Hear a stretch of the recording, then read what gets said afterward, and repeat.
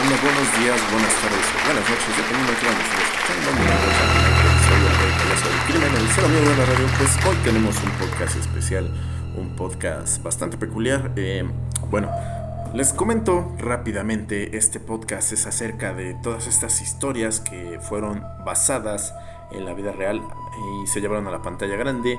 A veces creemos que estas historias están muy alejadas de la realidad, cuando pues realmente están basadas en hechos que suscitaron pues crímenes que marcaron a la historia, ¿no? Realmente por ahí tenemos el caso de Emily Rose, tenemos la película del exorcista, tenemos el caso de Endgame, tenemos también por ahí una sorpresa que yo tampoco no sabía, que uno de los maestros del horror, John Carpenter, se inspiró en un hecho de su vida real para inspirarse en una de sus películas más icónicas que tiene por ahí el señor John Carpenter. Y pues bueno, también obviamente quien no sacó por ahí, a quien no le sacó un susto, y de hecho fue protagonista también de muchos adultos hoy que le tengan miedo a los payasos. It, que pues también fue inspirado Stephen King en un personaje de la vida real, que pues también por ahí, si gustan checar su historia de It, el payaso.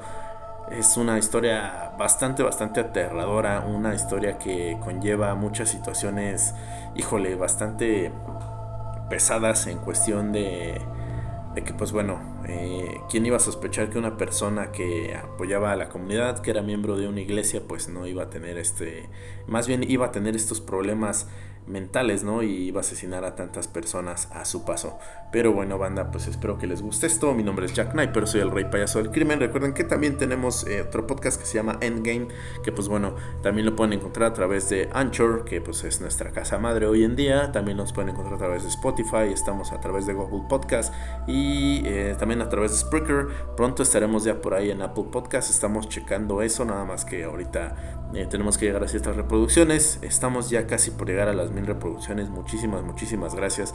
A pesar de que no estamos tan presentes ahorita como anteriormente lo estábamos haciendo, un podcast por semana, pues bueno, ahí la tratamos de romper. Le mando un saludote a la señorita Lilith, que pues es la que también por ahí escucha semana tras semana o cada que subimos estos podcasts. Y pues bueno, banda, yo los dejo, no los entretengo más, los dejo con un aplauso grande para todos y cada uno de ustedes, y regresamos un poquito a comentar esta parte de las películas de terror, o pues bueno, ¿quién no se ha enamorado de una de estas películas que mencionamos a continuación? Esto es un pequeño top, espero les guste y regresamos a comentar un poco a continuación, banda. No se me despeguen, regresamos.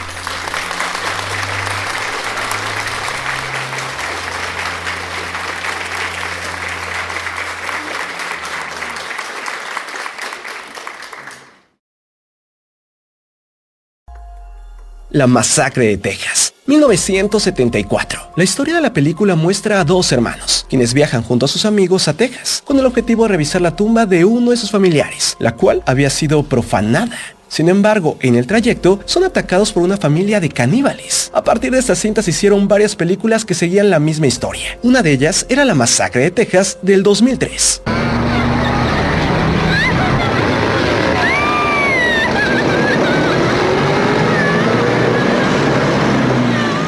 Este filme está basado en el caso de Ed Gein, un extraño hombre que sufría esquizofrenia. Estaba obsesionado con su madre, llevaba máscaras hechas con pieles de mujeres y hasta se hacía trajes con piel de sus víctimas. Cuando lo arrestaron en 1957, descubrieron en su casa 4 narices, 9 máscaras de piel humana, tazones hechos con cráneos, 10 cabezas de mujer con la parte de arriba cortada, sillas cubiertas por piel humana, zapatos y cinturones hechos con piel de sus víctimas y cráneos humanos en los postes de la cama. Cuando la policía llegó, la escena era tan impactante que muchos oficiales vomitaron. Al final, los objetos fueron fotografiados y destruidos. Ed Gein fue declarado enfermo mental y pasó el resto de sus días en una institución psiquiátrica, donde se destacó por su buen comportamiento. Falleció en el verano de 1984, a la edad de 77 años.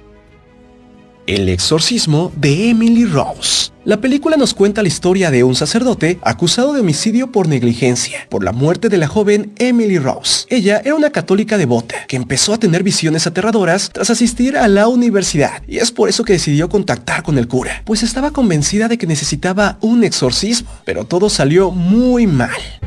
Y yo soy Lucifer, el diablo encarnado. La cinta estaba basada en el caso real de Anneliese Michel, una joven diagnosticada de epilepsia, que a pesar de recibir tratamiento, cada día se comportaba de forma más extraña. Comía insectos, bebía su propia orina y llegó a mutilarse. Acudió a un hospital donde le pusieron un tratamiento psiquiátrico, pero los ataques no disminuyeron, sino al contrario, aumentaron. Es por eso que sus padres empezaron a ver en ella signos de posesión demoníaca y solicitaron un exorcismo. Este se realizó, pero la chica terminó muriendo. La investigación de la policía concluyó que la muerte fue culpa de los padres y de los sacerdotes, ya que la chica había fallecido por desnutrición y falta de agua. Ellos fueron condenados, pero al final salieron en libertad. Al día de hoy, no se sabe si realmente la chica estaba simplemente enferma o verdaderamente estaba poseída. Terror en Amityville, 2005. La trama de la cinta comienza cuando la policía recibe una terrorífica llamada para que acudan a una casa en Amityville. Al llegar al lugar, descubren una espeluznante masacre. Ahí un joven confiesa haber matado con una escopeta a su familia, mientras ellos dormían. Al parecer, unas voces eran las que le habían impulsado a cometer el asesinato. Un año más tarde, un matrimonio se muda a esa misma casa, junto con sus hijos, con el fin de tener el hogar que siempre habían soñado. Pero pronto comienzan a ocurrir cosas muy raras, y todo indica que la masacre volverá a ocurrir.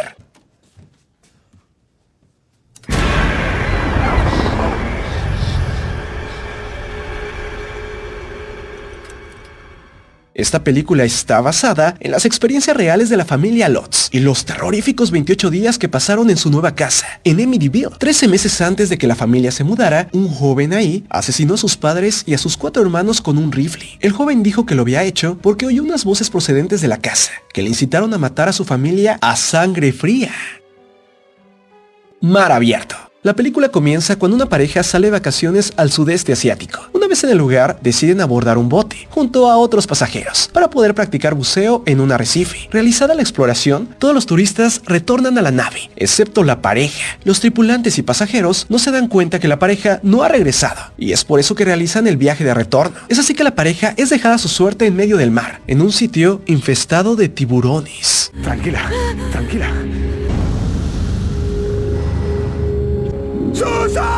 Esta cinta está basada en una historia real que sucedió en 1998. Y es que la pareja, conformada por Tom y Eileen Lonergan, quienes contrataron una excursión de buceo cerca de Australia, quedaron abandonados a su suerte. Todo por culpa de los responsables de la excursión, quienes contaron mal, y por eso los olvidaron en medio del mar. La empresa responsable se dio cuenta de lo sucedido hasta 2 días después de su error, al encontrar su bolso en la embarcación. Es así que las autoridades hicieron una búsqueda de 3 días, pero nunca encontraron sus cuerpos. Es imposible saber si fueron atacados por tiburones, como se narra en la película, o si perdieron la vida por ahogamiento, pero solo con pensar que tuvieron que aguantar días aislados en el mar, pone los pelos de punta. Halloween. La historia de la cinta nos presenta al asesino psicópata Michael Myers, quien tras pasar 15 años en un hospital psiquiátrico por haber matado a su hermana mayor, escapa y comienza con nuevos crímenes. De esta película se han hecho varios filmes más.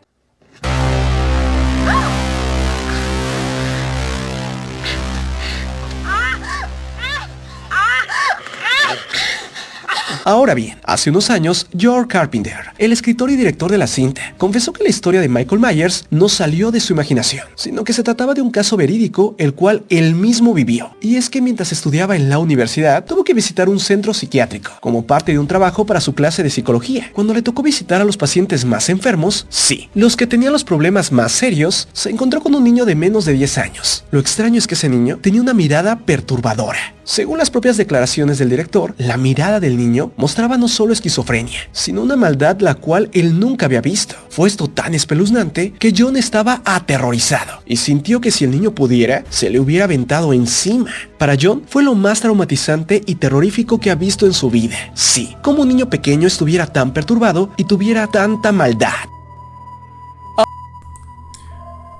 Yeah, banda, pues bueno, así comenzamos y así continuamos este pequeño podcast. Breve, realmente va a ser muy breve debido a que, pues bueno, insisto, no tenemos últimamente como mucho punch para poder hacer estos podcasts, pero pues tratamos de llevarle siempre con el mejor ánimo y la mejor buena vibra para todos y cada uno de ustedes. Y pues bueno, banda, ¿ustedes qué opinan acerca de todos estos breves comentarios de cómo La ficción muchas veces está inspirada en la realidad, ¿no? Yo eso siempre lo he dicho. Alguno que otro... alguna que otra película, alguno que otro libro, quizá a veces algunos libros por ahí, especialmente las películas de Disney, están llenos de estos misterios, de estas creepypastas, de estos mitos y leyendas que hay acerca de muchas princesas Disney. También por ahí se dice que, pues bueno, yo de las más conocidas, y creo que por eso me gusta mucho esta novela, es Alicia en el País de las Maravillas, que está llena de muchos mitos y leyendas acerca de cómo se escribió este libro. Sobre todo la parte de que, pues bueno, la persona que lo escribió era un padre que abusaba sexualmente de sus dos hijas, y para hacerlas dormir después de abusar de ellas, pues bueno, escribió a Alicia en el País de las Maravillas. También por ahí se dice que, pues bueno, Ariel, la princesa que vive debajo del mar, también tiene una historia bastante aterradora. Por ahí también tenemos, como les comentaba al principio del podcast, el payaso Eso, que pues bueno, también fue inspirado en un suceso real que pasó en los Estados Unidos. Y bueno, en Kemper Endgame, que pues bueno, también por ahí tuvo su película característica, que pues bueno, por ahí se le exageraron algunas cosas, que fue inspirado para crear a Leatherface de la masacre en Texas.